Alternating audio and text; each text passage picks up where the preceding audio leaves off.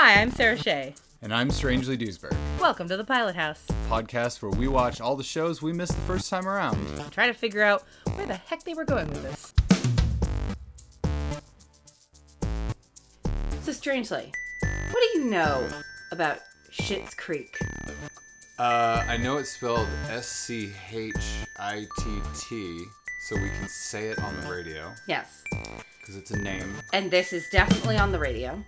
This show is recorded for and aired live on terrestrial radio.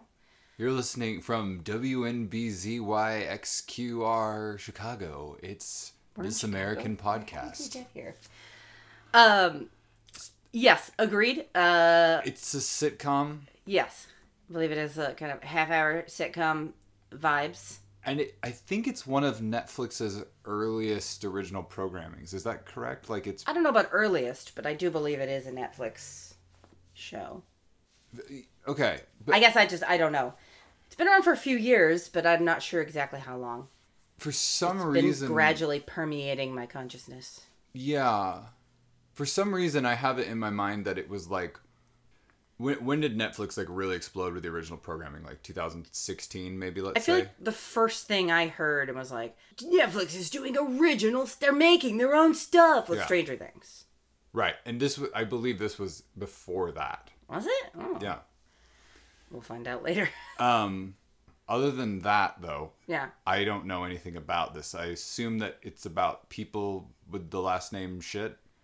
Really? You don't know anything else? I don't know anything else. Oh, do you want me to spoil some things for you? Because I know at least a couple of things. Yeah, well, I've now completed everything that I know about Schitt's Creek. Sarah, what do you know? I'm never going to get tired of saying this, about Schitt's Creek. Well, I know that when I first heard of it, I went, ugh, bathroom humor. And was like, I don't need to watch that. Because I'm not going to lie, that is immediately always a turnoff for me. And it being right in the title, I was like, this humor is probably not going to be for me. However, everything I've heard about it since then seems like it might actually be, that title might be a false thing. I believe that, in fact, the family is not named that.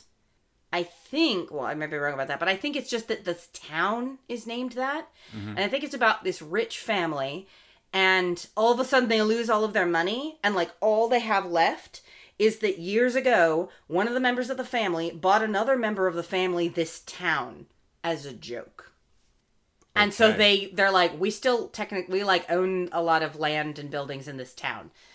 We effectively own this town. So I guess we're going to go live there. Like maybe they own a motel or something and they just go take it over and live there or something. Huh. And so they're like, it's fish out of water, formerly ridiculous rich people now not having a lot of money and living in this small town. The main cast includes Eugene Levy and Catherine O'Hara as the mom and dad, and then Eugene Levy's real life son, Dan Levy, I think Dan, plays his son. Okay. On the show, and then there's also another kid. They're adults, but right. I don't think I'm familiar with that. I don't think I was already familiar with that actress. For a while, I was misinformed that it was one of the Pistol Shrimps. And then I found out I was wrong about that. So I don't know anything about that actress, I don't think. Well, so she'll be a surprise. Also, I know that Catherine O'Hara's character is an actress, or perhaps a former actress. And for some reason, she pronounces the word baby, bebe. Someone sent me a clip show. Our friend Molly Lewis's attempt to get me to watch the show was to send me like a little YouTube clip show of Catherine O'Hara saying various sentences with the word baby in them. And she goes, "Where is Bebe's chamber?" I found it very amusing. I was like, I should watch that show. And then I didn't. So, well, hearing that Catherine O'Hara is in it, my interest just spiked. Oh, yeah. No, Eugene Levy and Catherine O'Hara together especially are like an unstoppable comedy duo. So I have to admit, like, one of my favorite things about going back and watching a lot of the movies that I liked when I was a kid is realizing how hot Catherine O'Hara is. Like, and maybe I'm objectifying her a little bit, but, like, it's just like one of those things. When you're a kid and you watch Home Alone, you're like, a mom, an adult, whatever. Yeah. And then as an adult, you watch and you're like, oh, what's up? Yeah, exactly. It's just, yeah, you're like, we just watched Finding Ohana the other night, which is like a Netflix kids Yeah. movie. I was like, I am distracted by how hot the mom is in this kids movie. She is distractingly Yeah, hot. I mean, she's Kelly Who. Like, Yeah. she's extremely hot. Arguably hotter now than when she was like the hot girl in Surf Ninjas and several other movies. Anyway. She's the scotch of mom actresses. Just... Yeah. So, yeah, I think that is now the sum total of things that I know. There's like a couple other, memes I've seen. I can't tell every joke Right. that I've heard from the show. I believe that Dan Levy's character is delightful. Well, The internet loves to meme him. on that note, let's go watch this Yeah. thing. I mean, like, I'm ready. Let's go watch the heck. Out of Schitt's Creek. I still hate the title. Just for the record, still hate the title, but I'm willing to give it a try. Well, Let's do it. I hated the title Good Place because I just don't like good things. So, it's only fair. Mocking me? Oh my god. Podcast over. I quit. So I suppose before anything else happens, we should address how wrong were we? Yes. And I think the only thing we were wrong about is that it's not a Netflix show. By we, you mean me. Oh, I was trying to be polite. I know. We're in this together, strangely. I was wildly wrong. This is a CBC show produced by CBC and a company called Not a Real Company. That's the name of the Excellent. company. It's Not a Real Company Excellent. Incorporated. So this is a Canadian production. Makes sense. Yeah. That does kind of make sense because... It explains the presence or lack thereof of Tim Rozon. We'll Yeah. get to that later. Yeah. Yeah, I mean, But you other were than right that- about it being from before. It did come out before Stranger Things, though. Yeah. So if it had been a Netflix show, it Yeah. would have predated that. So, not wrong about that part. I didn't realize it had been around quite that long. I now want to find out what the Netflix sitcom was that predated Stranger Things, because there was like that vague memory of a sitcom. Yeah. Definitely there's some sort of Netflix sitcom. Well, maybe somebody, if you know what it is, tell us, and then we'll watch that. I feel like Sam Elliott is in that Netflix thing, but that's a conversation for Yeah. another time. There's a totally different Elliot in this For one. another time. That was with Sam Elliott. That was pretty good. There were no I felt good about such, that. there are no such miraculously lustrous mustaches in this show. All right, well, let us discuss then, or let's do the one-sentence synopsis, rather. As presented in the pilot, the one-sentence synopsis is basically what I already said during the What We Know, I think. Yeah. Is there anything you'd like to add? Uh, I mean, I was wrong about them owning, I thought they owned the motel. It sounds like they own the whole town. Yeah, which I thought it meant, well, by own the town, I mean, they own a lot of land in the town, so they Yeah. basically own the whole town. I don't think you can actually, I guess I was under the impression you can't own a town unless you just happen to own all of the land in the town. Right. Well, I guess it could be some sort of, I don't know why we're worried about this, but Yeah. I know that there are certain townships that are like incorporated technically as a corporation. It dates back to like sort of pioneer days where it's yeah. like the whole town was common property, sort of like a communal thing. So technically the whole town is a singular asset that you could buy. And Right. then, it's like everybody owns a piece of an asset, kind of like a condo association or something. But technically it's like, it's thought of as a single asset. Okay, But, sure. At any rate, I thought they owned the motel and they just kind of take it over. But of course, that wouldn't be enough trouble. Right. The show wants to put them through more misery, so they also have to beg for rooms from this Yeah. ridiculous motel.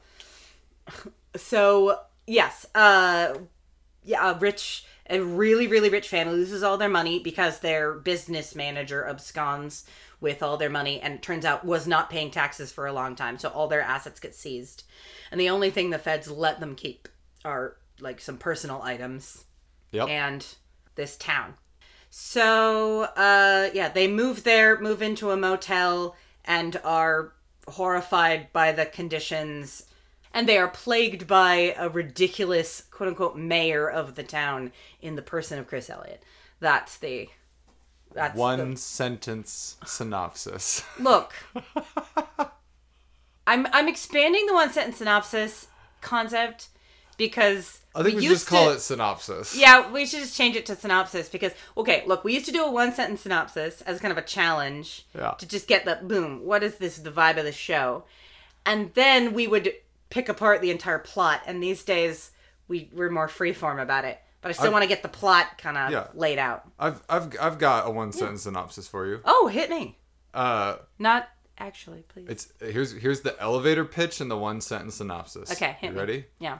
It's Beverly Hillbillies meets Tenet, and the one sentence synopsis is it's Beverly Hillbillies in reverse. There you go. Beverly Hillbillies meets what? Oh, Tenet? Tenet. I haven't seen it yet. It's just everything goes backwards. I say like I'm actually going to see it. Oh, snap. They just reverse the video, and it's like supposed to be this mind-blowing special effect. It's like, bro, I've been making stuff like that since I was in high school. Okay, got it. Anyway, should we get into that recap? Yeah, let's get into it. So we start with the family's, just a shot of this ridiculous, opulent, over-the-top, disgusting mansion. Yeah. And the feds show up and start carting away every movable asset.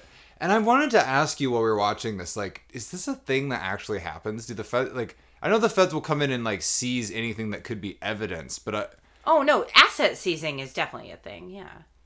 But, like, physically seizing the asset? I feel like they would just take the family out of the house and keep the stuff there, like... Well, you have to let people take their, like, personal items or whatever.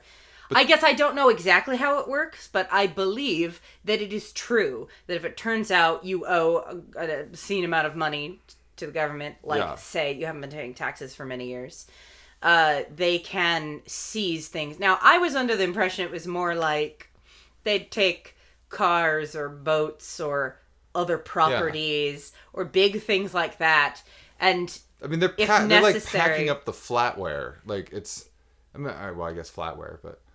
Yeah, taking the painting off of the wall, like, or a photograph, like a giant blown up photograph or painting of the family. Yeah. Like, taking that. Like, who else wants that? Leave that there. That's just going to be a hassle to cart around. Yeah. Maybe the frames were something, though. I guess I could take that. Yeah. But yeah, they're, I'm under the impression, but maybe it's just a movie and TV thing. Maybe the way it happens in real life is less dramatic, so they do it in a more picturesque way on TV. I don't know. I mean, I'm assuming. So the FBI carts away everything, and then... we get a lot of shots of the family reacting in utter disbelief and panicking about their stuff and shouting. It was weird that the son was the one who was, like, holding handfuls of, like, absurd-looking costume jewelry and trying to stop people from taking furniture or things. Yeah. It was a little surprising. You'd think one of the parents would be the one saying, "Don't take the furniture and things." The only thing I really liked about that is that the staff are helping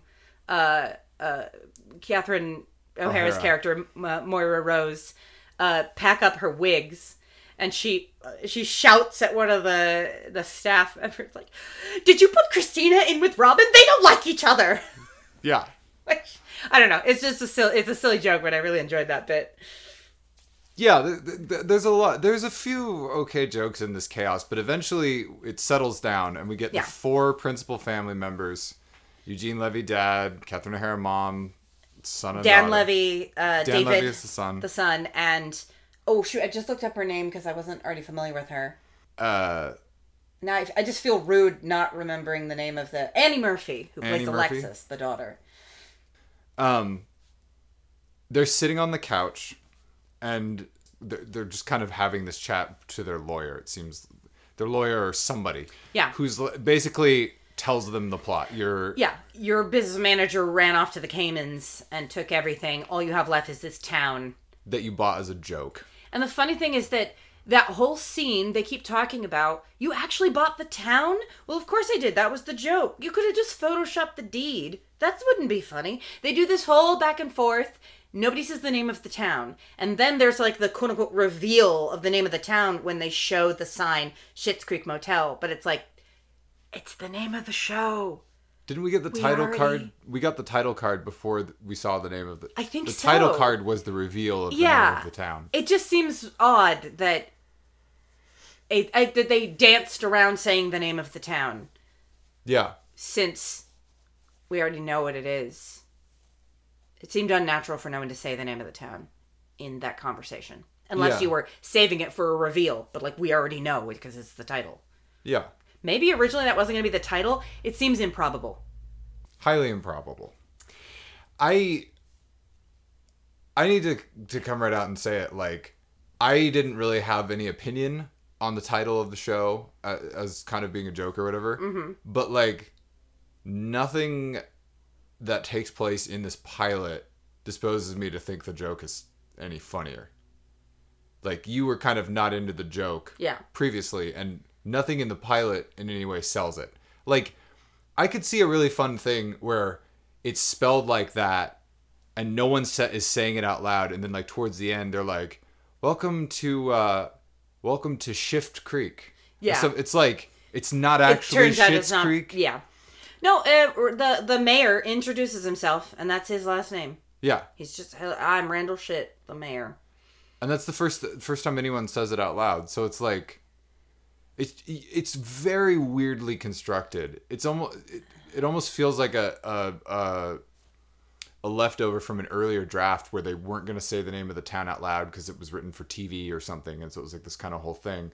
You know, like they're dancing around it as part of a joke. Because if they always danced around it, it'd be funny. You know, if the guy comes up and he's like, they never say it. Like, hey, I'm Dan Ship. You know, like the name of the town, and they're like, isn't it? He's like, yeah, Ship, like ship. Or just it's like, Randall Ship. I'm sorry, what? It's Danish or something. Just like, it's blank, you know. Yeah. And then that's the joke, is that it's not pronounced how you'd think. Yeah, I did find that sort of odd. Yeah. Anyway. So then they get to the town. And then it's just them dealing with the motel. Yeah, that's... one scene of them in a cafe. Yeah. And the rest of it is just them dealing with this motel. I'm going to just say right off the bat, I wanted the pilot, I wanted the first episode of this show to set up the quote-unquote universe a little bit more. I wanted to see more of the town and meet more of the characters. And it's just them at the motel. Yeah, the only other... entire time. Look, there's not really a plot to follow here. Yeah. I mean, I don't want to totally derail this, but I would rather have a broader conversation about this because... Yeah.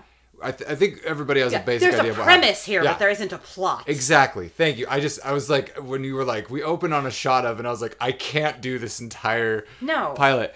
I wasn't trying to. No, I'm not saying you were. That was my reaction. Yeah. I didn't want to do a blow by blow either. We just walked into it. I know. And I feel like you're accusing me of leading us there. No, I'm not accusing you of leading. You said we opened on a shot of, and then I embraced it as we were doing a blow by blow. We did walk into it together. Yeah. All right. Sarah, we walked into hell holding hands side by side. I'm not accusing you of... Okay. If anything... I'm probably going to cut that out because it just feels like nobody wants to hear Mom and Dad argue. No, that's why the kids are here. All right. Well, anyway. I totally agree with you that there was no world building, really. Yeah. We have a premise, and we get the guy who is the mayor of the town, or whatever. We get the concierge of the motel, this girl. Concierge, come on. The receptionist. Clerk, whatever. The front desk girl, the clerk. And there are many terms that are more appropriate than concierge. We get the waitress at the diner. Or the but we don't really... I mean, we don't even really... Like, she does a bit, but it's... Yeah. Yeah, but these barely counts. These are the only people who have any speaking roles, really, in this town.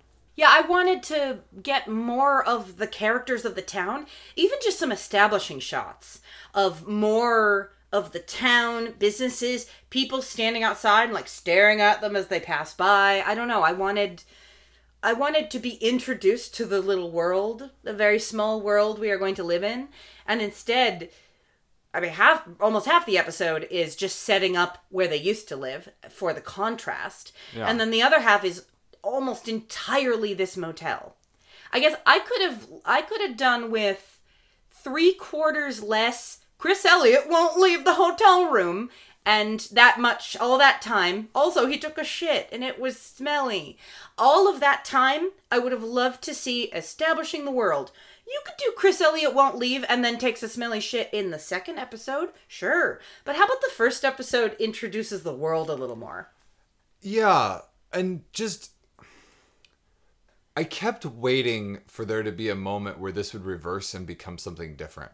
Because it just feels like the most, like, shrill, mean-spirited version of this kind of concept. Like... Yeah, I'm just gonna put it out there. I bet you as soon as we release this episode, people are gonna be sending us messages like, it gets better. Please stick with it. It, like, a few episodes in, they warm up, or, like, in the second season, they really hit their stride, which is the thing people say about a lot of shows. So, not saying that the show doesn't maybe... Oh, I might even give this another couple of episodes, because I've heard such good things about the later stuff that happens. But yeah, I was a little let down by the pilot, just not having that much information, I guess. It doesn't have much to offer, and there's no, like... Well, there's this whole big thing about Alexis's boyfriend is going to fly in on his private plane and pick her up and take her away from all of this. And you know that's not going to happen because you know the premise of the show is the whole family's there. So you just sit there going, okay, what's going to happen? What is going to happen to prevent him from coming? And I thought what it was going to be is they were going to drag that out. It was going to be a thing through the whole season. She was constantly going to be saying she's going to be making excuses for him. Right. Oh, we couldn't do it today. We couldn't do it this week because there's this reason, but like he's going to be here any minute. And it was going to be this thing throughout maybe the season or the whole show. Right. And then they just dispose of it right away. He just breaks up with her. It's a lot of runway for something that doesn't land. Yeah, that's a good way of describing it. They spend so much time whiffy-waffing back and forth with bits that aren't that interesting or funny and don't really go anywhere. The thing with Chris Elliott being like, just not wanting to leave, never landed. It never really made sense. And then it never went anywhere because in the end, finally, Eugene Levy's character, Johnny, like, just yells at him, and he leaves, and then he does this ridiculous thing where he takes the doors off of their motel room, and then they think things have been stolen, and then it, like, Mara freaks out, someone has stolen my earrings while the doors were off, because it's the one thing I knew where I put it, and I can't find it now. And then later he just goes, oh, honey, I took them out of the Kleenex box and put them in my shoe. For safekeeping. But that doesn't land as, like, a joke that they both think they're hiding it. It could have been a joke about them both thinking they're hiding it in this weird place, but like she had already hidden it. So why did he take it out of her hiding place and put it in another hiding place? He doesn't give a reason for that. He just says he hid it. And then go like, oh, okay, the diamonds are fine. The earrings are fine. Yeah. It does. So what? It's not funny. Mean, she just is. I mean, it seems like they just set that up so she would accuse the receptionist, and the receptionist would hate her for accusing her of stealing them. But the receptionist already doesn't like them. And it's one of those things where they're just setting something up for, it's like things happen because they need them to happen mechanically, not because it feels in any way organic. Yeah, but then there aren't any mechanics to explain why they happen, really. No, I'm sorry. I just have to look up if this. Yeah. Okay. So the first 2 episodes aired back to back on the same day. Oh, dang it. I didn't think to look that up. We should have. We should always look it up. We did that. We made the same mistake with Good Place. That also explains why Tim Rozon was credited. I saw his name and went, oh, goody, I forgot he's supposed to be in this. Yay. We get to see him now. If for eagle-eared listeners of the podcast will recognize that name because he plays Doc Holliday in Winona Earp. And he also plays a character in Lost Girl. Which I haven't gotten to yet, so.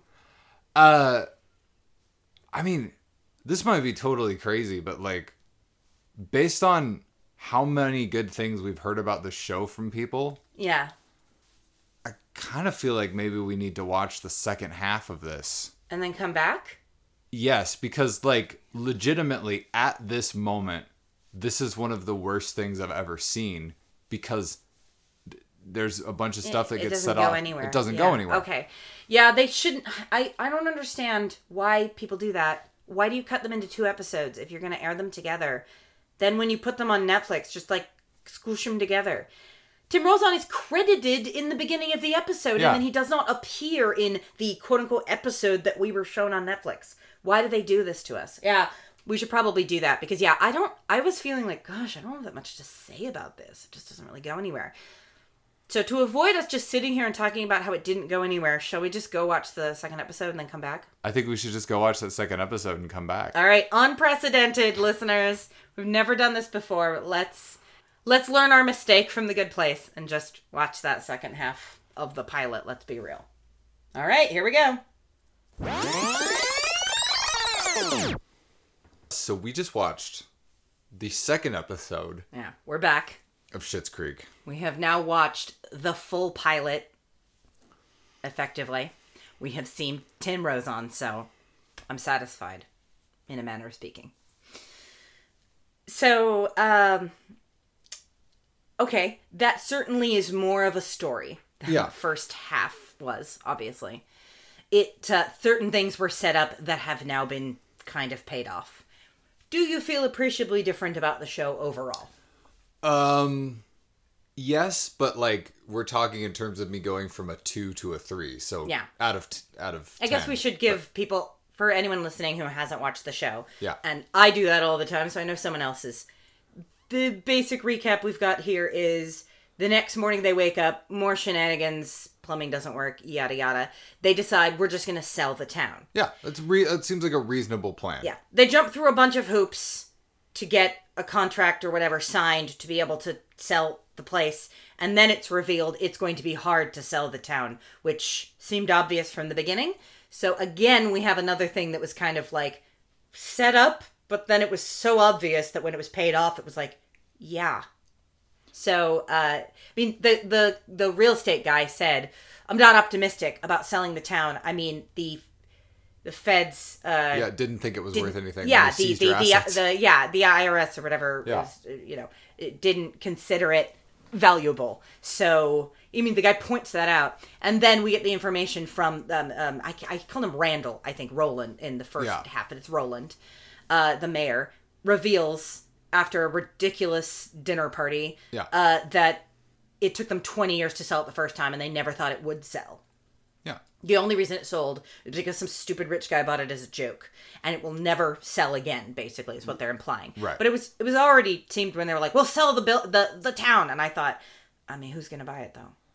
And then the real estate guy goes, "You're probably not gonna be able to sell it." And I went, "Exactly." And then the big reveal is Chris Elliott saying, "You're not gonna be able to sell it." Like freaking duh. There's also a little side story. The B plot is that front desk girl Stevie invites David to a kegger or a tailgate party, whatever.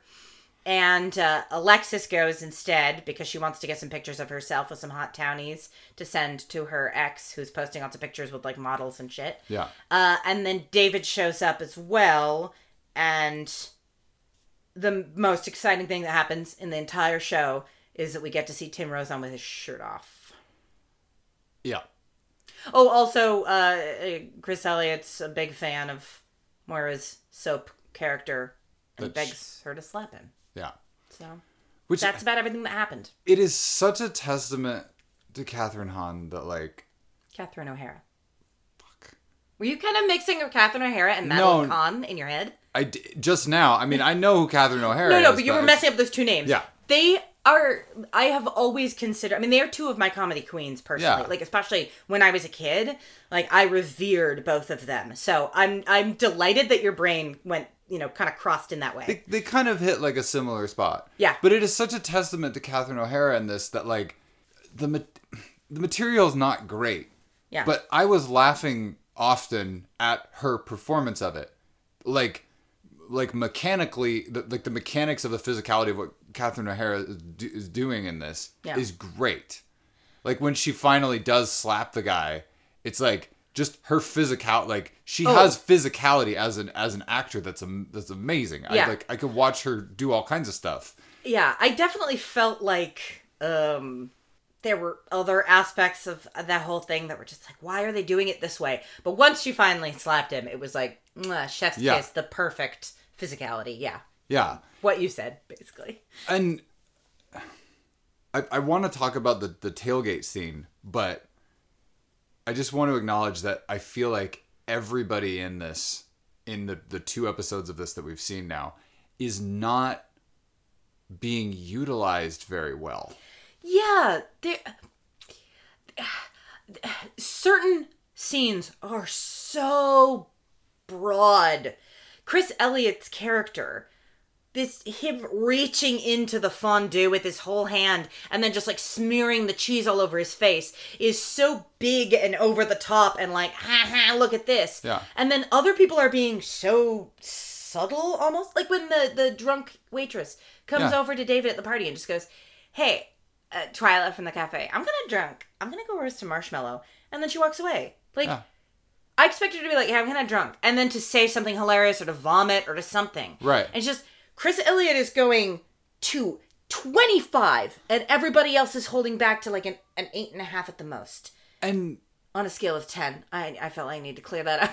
he's really jarring. He's a perfect example of why I'm not enjoying this. Yeah. Oh, he's my least favorite part of the show, hands down. And not to entirely rest that blame on the actor's shoulders. Right. It's this, because I've seen him in other things where he's great, where it doesn't feel good. I saw him and went, oh, Chris Elliott, I haven't seen him in anything in ages. How delightful. I mean, and then I'm just like, have him run a camera. It'd be great. I'll have him hold a camera. Film Bill Murray a million times. It'll be great. But like the issue is that there's no humanity from him at all. No. And that is this. He's a cartoon. Yeah, and that's the same issue I have with It's Always Sunny in Philadelphia. Why I've never been able to get on board with that show is that you have these people who aren't likable, and there's no humanity. The thing is he could be this broad, ridiculous guy who's taking smelly shits and sticking his hand in the fondue. Yeah. If at some point in the episode, like, you know, he has them go through this whole rigmarole to sign the thing. Yeah. And then finally they're like, just sign it. And as he's signing it, he dials down and he's like, look, I'm sorry. I didn't need to make you go through all this. I was excited to meet your wife, and I've just always wanted to seem cool. And did you see a whole scene that I missed? No, I'm saying. Oh, you're saying that was his vibe. I wanted that to happen. I was like, what are you talking about? He didn't do any of that. No, but that's the thing is like, if any humanity like that had happened, if he had done that, where he's like, I'm sorry, I've just been trying to be cool. I don't, we're small town people. Like, sorry, if he finally admitted, like, look, you've been sort of a specter for the last 20 years. Anything. Almost. I guess at the point, it was about 15 years since he had bought the town. And I was expecting you to be really, like, big, cool, big city guy, and I guess I felt I needed to, like, slap my small town dick on the table and blah, blah, blah. It just said, and then I'm a huge fan of your wife, and if it all kind of gelled into him being like, hey, I'm really sorry, but you're not going to be able to sell this town, so I guess we're stuck in this together or something. And instead he pulls this whole, this is my town, you play by my rules. I'm just kidding. Or am I? The character is, he's playing the comedy, quote unquote, at 25, and everyone else is at, at 5, some of the people in the show. And that's the thing is there's no, I didn't feel much humanity from him. I don't really. His wife just seemed like a perfectly normal small town high school teacher. Right. She was saying, I hope everybody likes the cheese ball, and like, oh my gosh, he loves your show. She seemed like a perfectly nice person. And he is a cartoonish, disgusting caricature of a small town asshole. Yeah. And it just was like, I'm sorry, no, nothing about. I mean, his wife is also a bit of a weirdo. Like, she was a little bit of a weirdo, but like she was a sweet small town weirdo. Yeah. But that's the thing. Like when she showed up and he had this like nice, beautiful wife who just seemed nice, I was like, we're gonna get some sort of humanizing thing. Yeah. Nope. Where she's gonna say something like, "Oh, you supported me through college," or something. Just like something where it's like literally anything. And there's not. Mm-hmm. The only moment that I felt like there was some actual like humanity between the townies and the people was front desk girl. Stevie is great. She's playing the comedy maybe just slightly under, but that kind of works for the character. It's almost like she's a real small town person. Yeah. She's not a cartoonish rich person, and she's not a cartoonish poor person. She's like a normal small town person who is looking at everyone else like, I'm a real person. Why are you all in a sitcom? You know?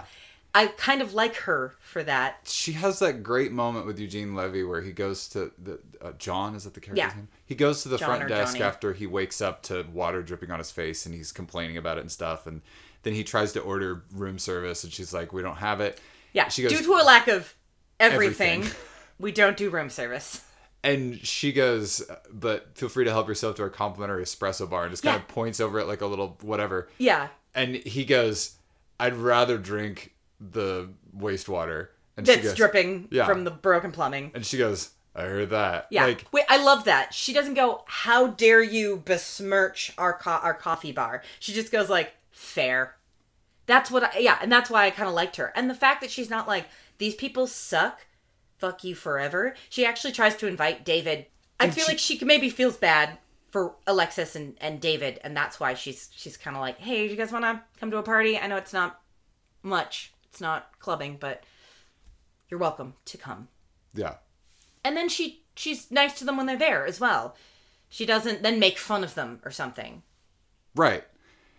Yeah, she says, I heard that about the coffee, and it's this total moment of, it's the first moment in the show, the whole first episode, 10 minutes into this episode, where there's actually humanity. I'm like, oh, this moment, this exchange, I can see why maybe people connect with these characters in the show as they're warming up to each other. And then, as you said, she invites the kids to the party. Yeah. And I said earlier, I want to talk about this party because it's like the party is the first scene that in my mind had life. Like there were characters interacting. The waitress came through for a minute. Tim Rosen's abs were there. Like, but even the way that the kids were interacting with the party, you know, the girl is getting selfies with hot dudes to try to make her ex jealous or whatever. Yeah. It felt like an interesting, fun scene. Yeah. Of like nobody there. She didn't roll up and, you know, she was describing, she does this bit where she's like, yes, this is a good journey for me or whatever. To when Stevie invites her to the party, she's like, okay, I'm looking for someone no less than 5'7", maybe a mechanic, someone who hammers things. She's describing the kind of townie she wants to date. And Stevie's just looking at her like, okay. But she then doesn't show up to the party, and they're not all Chris Elliott's. They're not all Roland's scratching their beer bellies and going like, you're pretty. You know, they look like normal people who live in a small town. Yeah. And that actually, just that reveal actually made me more interested in watching more of the show. Because if the majority of the town is just small town North Americana, like, I could roll with that. Everyone else in the town seems like an human being.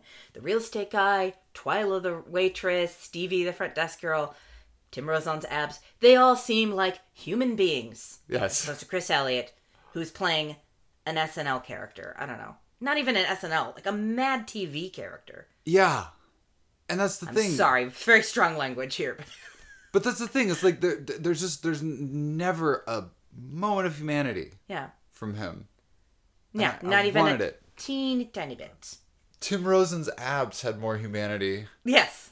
Than Chris Elliott did in this. And I feel bad saying that because I genuinely have liked Chris Elliott in many things. Yeah.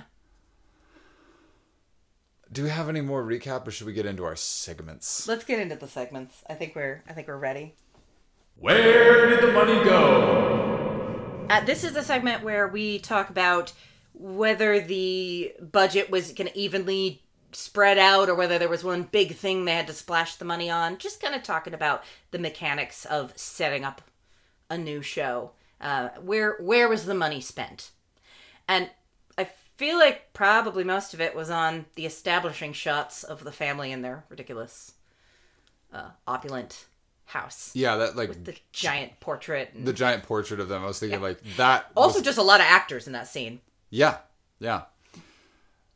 Yeah, other than that, I will point out that when the son, David Young Levy, arrives at the like tailgate, rural people party, someone rides a motorcycle like doing a wheelie past him very close. Yeah. Like I think that's part of why I was like, the scene has so much life, like it feels like a totally different show. It's like, that was a pretty good stunt, like, and they just did it. Like, it's not like computers or whatever. And I was like, that's money well spent. Yeah. Whoever you gave $50 to do that, money well spent. You know what I'm saying? Yeah.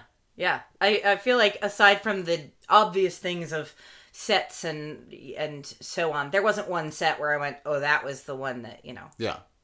they had to really establish. There's no Batcave. No. Moving on to our next segment, which we like to call Cliffs and Chips. This is the segment where we talk about speculations that we have for upcoming cliffhangers, particularly at the end of the season, and also any characters that we ship with each other. Yeah. Obviously, I ship me and Tim Rosen's abs. Yeah. I mean, same. I think we all do. I think that's a very human thing. It genuinely is. I ship Stevie and David just a little bit. Yeah. But I think she's into it. Yeah. I feel like I've heard something. I saw something online when I was looking up something that character, and then I was like, oh, okay, that must develop later. And then her inviting him to the party, it felt a little bit like she's like, hey, you guys are in a shitty situation, want to come to a party at least. But it also felt a little bit like she's like, hey, I don't care, but also I do a little. Well, it also seemed like my read on that was also like, you two being here is one of the most interesting things that has happened to this town. Yeah. In forever. Yeah. Your family is kind of weird and your parents sort of suck, but like you two are interesting, kind of like about, around my age. Like you might end up being people to hang out with.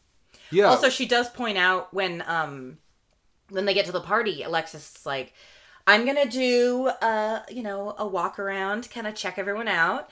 And she's like, says something about both being single. And Stevie says, why do you think I'm single? She's like, oh, we're on the prowl. I hope you're single. She's like, oh, I'm not on the prowl. In a town this small.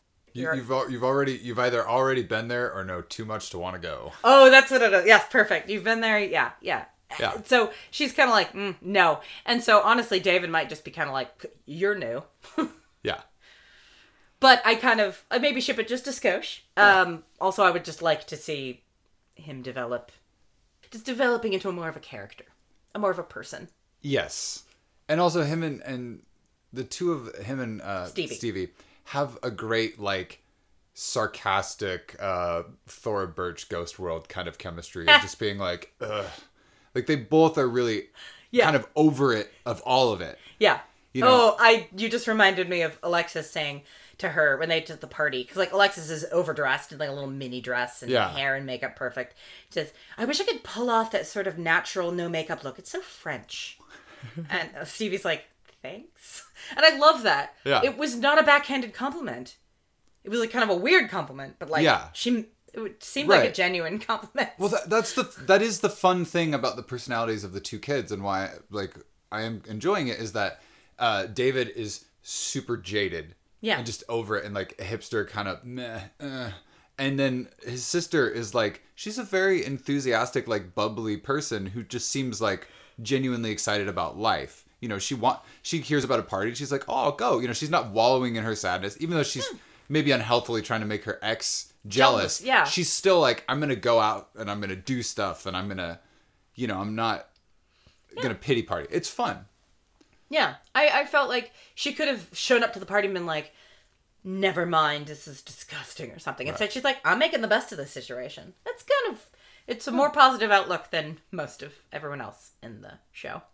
She gets credit for that.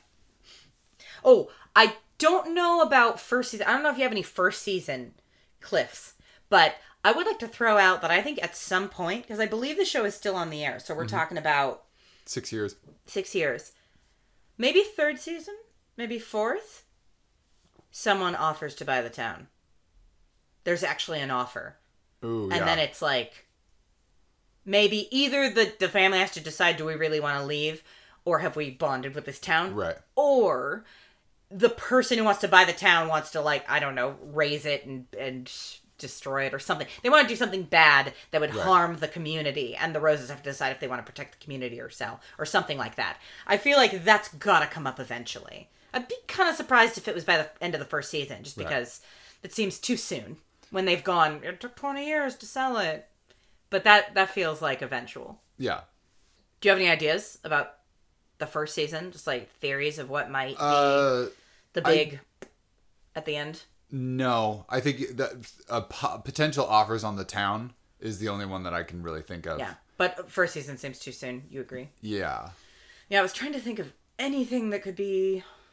I have a sort of a future theory thing, but I think it's more appropriate in our next segment. Oh, okay. Well, let's go on to our next segment then, which is called... What will this show be?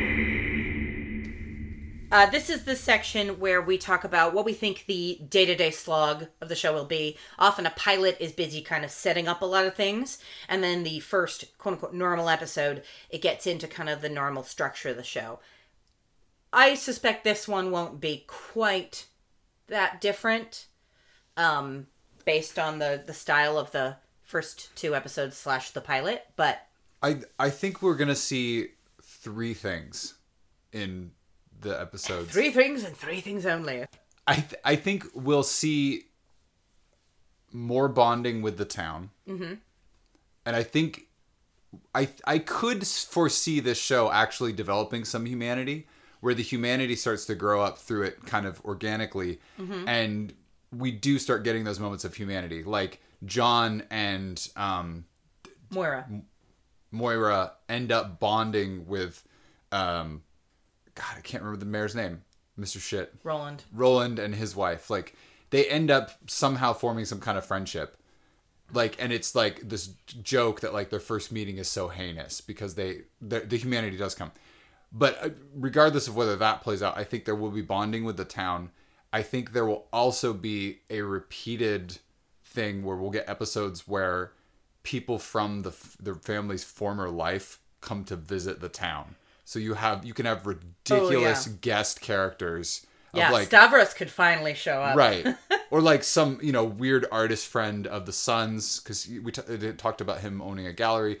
Like a weird artist friend of the Sons comes in, and you get this like, it's like, we're going to film here. It's like the town is like all like, oh, we're going to be Hollywood. Like, yeah, but it's some weird art film, sure. Yeah. And then I think there's going to be like, very much fish out of water, like ridiculous fish out of water stories. Like, the dad ends up fishing with the mayor. Like, they're out in a boat for like, they get stuck in a boat. Yeah. Without a paddle. Oh, sorry. I sincerely hope that Chris Elliott's character gets better, but I'm already so done. I was done after the first 20-minute episode. I have a hard time getting even vaguely interested, much less excited, about any premise that involves an episode where he's in it a lot. Yeah. I have low hopes. Gosh, I hope somebody messages me and goes, you're not going to believe where this character goes. But, yeah. Stavros actually showing up in his private plane would be a good end of season 1 thing. Like, maybe things between Alexis and Tim Rozon's abs are, like, just becoming, like, they finally made some kind of connection or something. And she's starting to maybe actually care about him. I don't know if that relationship is actually going there, but, that's just starting to happen. And then Stavros, the billionaire ex-boyfriend, shows up on his private jet. I don't know. Well, I think we've nailed what we think this show will be. Yeah. So let's move on to... Hey, that guy. This is the segment where we talk about any actors that we recognized, people that we noticed, just anyone that makes us say, hey, it's that guy. That guy, yeah. So Chris Elliott is the big that guy, I think, of this show. Mm-hmm. Aside from the obviously, I don't think it counts quite, because, like, Eugene Levy and Catherine O'Hara, it's like, that's the reason you sit down to watch the show. Right. If you've heard of them at all. Yeah, Chris Elliott was definitely... Obviously, we recognize Tim Rozon from Winona Earp, and you've seen him in Lost Girl as well. man, you shoot something in Canada and that guy's in it. He just appears. Right. He just apparates. He's just there. I guess not so much Vancouver. I've seen a lot of Vancouver stuff he's not in. He's more of an Ontario guy. Yeah. He must be more Toronto. Then, well, I wanted to address that the actress Annie Murphy, who plays Alexis, I thought it was Angela Trimber. I think I just saw a picture of the cast, and I thought it was Angela Trimber. And I looked up a picture of Angela Trimber again, and then side by side with Annie Murphy, and I went, okay, I feel a little better about making that mistake. Yeah. Because they do have a similar vibe. Also, the character that Angela Trimber plays on Good Place, she's the dress bitch. Similar vibe to Alexis, like not entirely different. So Yeah. I feel better about that. But I don't believe I've seen Annie Murphy in anything.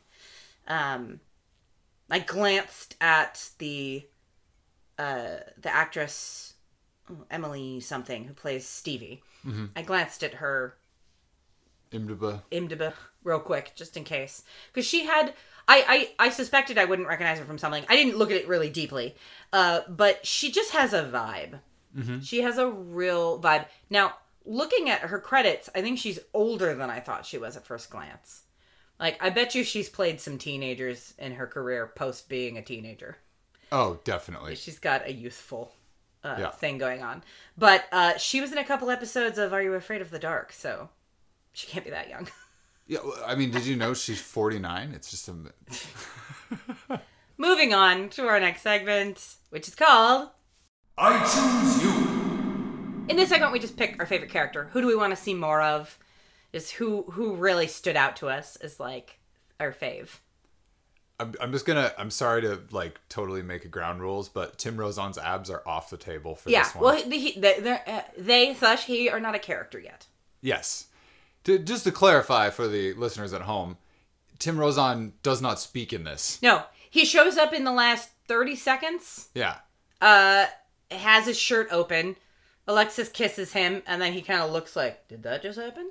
And she walks away, and is that the last scene, or is there one more? There's one more with... then they lock up the whole situation with of them in the hotel. Yeah. But honestly, a conscious thought had left my brain. Yeah. Again, That point. So yeah, he's off the table. So I'm gonna say Stevie for now.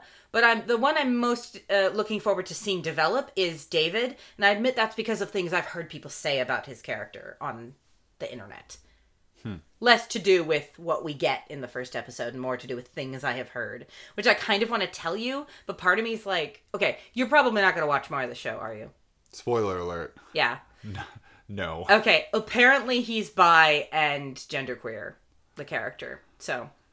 that's some strangely baiting. Could have hinted at that a little more in the pilot, like, because I'm sorry, it's not hinted at in the sense that he doesn't like. It's not like he talks about. I mean, he has a touch of the fae about his mannerisms. Yeah, but he does not say anything. Right. To indicate his preference one way or the other. Sorry, I accidentally... White or red, whatever's handy. I'm thirsty, not stubborn. No. Strangely, I have literally seen a GIF where I believe he makes some sort of comparison about being bi or pan and what kind of wine you like. I can't remember the exact joke, but it's coming. It's coming at some point in this show. So basically, with that knowledge, now Stevie, David, and Tim Rozon's abs are like my OT3 for this show. Fair enough. Alexis is fine. Nothing against Alexis. For me, the thing I want to see more of, I've already kind of touched on, is the dynamic between the super jaded guy and the townie desk clerk, because I think it's not explicitly stated, but the vibe I'm getting is that she kind of like has this dream of leaving the town, of getting out of the town, of being in the wild. You know, she's got big dreams or whatever. Oh, one of her good lines is her human, very human think lines. I want to be here or something? Well, he says, we're selling this town. She goes, but it's such a great place to live. Yeah. Yeah. I think she's probably my favorite character right now. Yeah. But specifically because of the dynamic that she offers in playing off of the kids. Yeah. Because on the one hand, like, I just feel like the dynamic that's being set up is that David is super jaded and Alexis is so enthusiastic and bubbly. She's going to fall in love with the town first, I think. Not just because of Tim Rozon's abs. I think she's just the kind of person who naturally, just in any situation, just gets into it. I mean, to be fair, Johnny states what I think is actually, now that I think about it, going to be the show's, like, you know, he states this is what the show is about towards the end. He says, if we have to fix this town up before we sell it, then we'll fix it up. Right. I forgot about that line. It's like, oh, yes, that's what the show is going to be. Yeah. It's going to be them attempting to fix the town. Right. And maybe there are certain things that they will improve, but mostly it's going to be about the town improving them, probably. Probably. Which is a great segue into our next segment. Final verdicts. Look, folks, it's time for us to ask ourselves, did this pilot do the job of a pilot and make you want to watch more? Sarah? No. The hype on the internet made me want to watch more. The pilot? No. If I hadn't heard anything about this show and I watched it in a vacuum, I'd be like, oh, God, please, no more of Chris Elliott sticking his hand in cheese. No more. I mean, to be honest with you, folks at home, we're recording this in my friend's Airbnb here in Seattle, and there's a TV with a Roku that has a guest account that guests can use. So that's how we watched it, the Netflix. Yeah.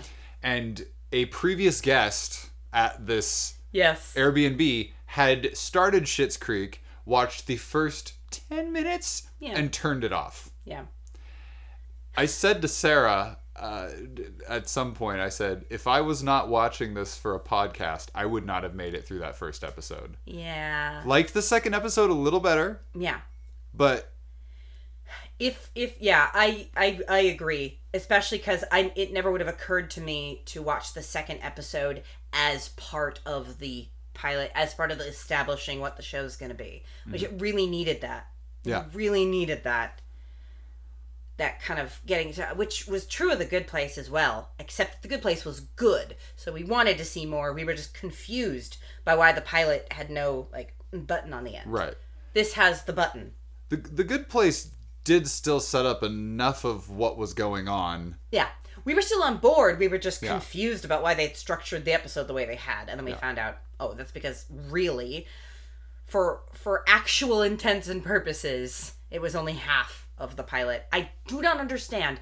If you're gonna air the first and second episodes back to back as one thing, when it then goes onto a streaming service, they should just be combined into one episode. Yeah, I mean, they've been doing it since the 80s. Encounter at Farpoint, the TNG pilot, is referred to as a film. Like, in their marketing and things, they refer to it as, like, the Next Generation's first feature-length adventure. Like, they talk about it as a 90-minute thing. Yeah. It's just absolutely absurd to just label them and title them as if it's not called part 1 and part 2. It's treated like this is the first episode, this is the second episode. No. They are the first episode split into 2 parts. Yeah. And I don't know. It's a nitpick about the TV world. For whatever reason they do that. It drives me nuts. If someone who is in charge of television is listening to this, please do what you can to stop people from splitting apart episodes that are meant to be watched together. It's not good. Anyway, now that I've rambled, Strangely, what's your final verdict? I mean, it's not a surprise that it's a no. However, I do want to stress that the second episode did a lot for me. Yes, it did. And it did. I think that it's important. You know, I kept waiting for there to be a little bit more humanity. I wanted there to be a little bit more development. And there was. You know, we started to kind of get into it with the relationship among the young people and things like that. But for me, and I this gets to the heart of one of the things that I love about this podcast is it's about pilots. It's about what did this pilot do? Like, as much as there's hype on the internet or whatever. Yeah. If you are writing a pilot and if your pilot gets picked up and then it's shown to a network or shown to a test audience or whatever, that's it. You don't get to magically have like sort of a groundswell for later of it going somewhere. And I think that's one of the reasons I'm being more harsh on this. Like, it's lovely to hear that there's positive things about it later, you know, there's cool representation or whatever. But for me, if you can't get across what is going to be that wonderfulness in your pilot, Yeah. I don't really want to keep watching the show. And I mean, that's my kerfuffle with most Netflix shows, is that you don't get that. You know, they show you a bunch of stuff and then they go, oh, this will matter 10 hours from now. But it's like, if I don't have some spark of that initially, Yeah. then I'm not there for it. And Yeah. I feel like I'm being really harsh, but like, I wanted to like this. The talent that's involved, Yeah. the premise, it all seems great. But it just left me up Schitt's Creek. Wah, wah, And wah. on that note, that wah note. Yeah. Bye. Bye, David. Tim Rosen's abs can stay. Yeah. Oh, yeah. Yeah. Tim, you come back. Thanks for listening to this episode of Pilot House. You can follow us on Twitter, Instagram, and Facebook at Pilot House Pod. Visit our website, pilothousepodcast.com, or email us at pilothousepodcast@gmail.com to suggest future shows. Our podcast is entirely listener supported, so thanks to our special guest stars Jerome, CJ, Josh, Christopher, Tina, and Juniper. Visit patreon.com/pilothouse to find out how you can become a series regular. Pilot House is a Herringbone Society production.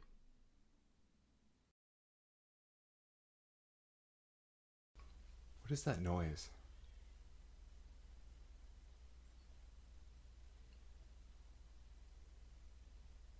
I don't know. It sounded like one of those baby dolls when you have when you're a kid, and when you turned Yeah. it over, it would go, ah! Sounds like that. Well, it's nothing I can legally hit with a stick, so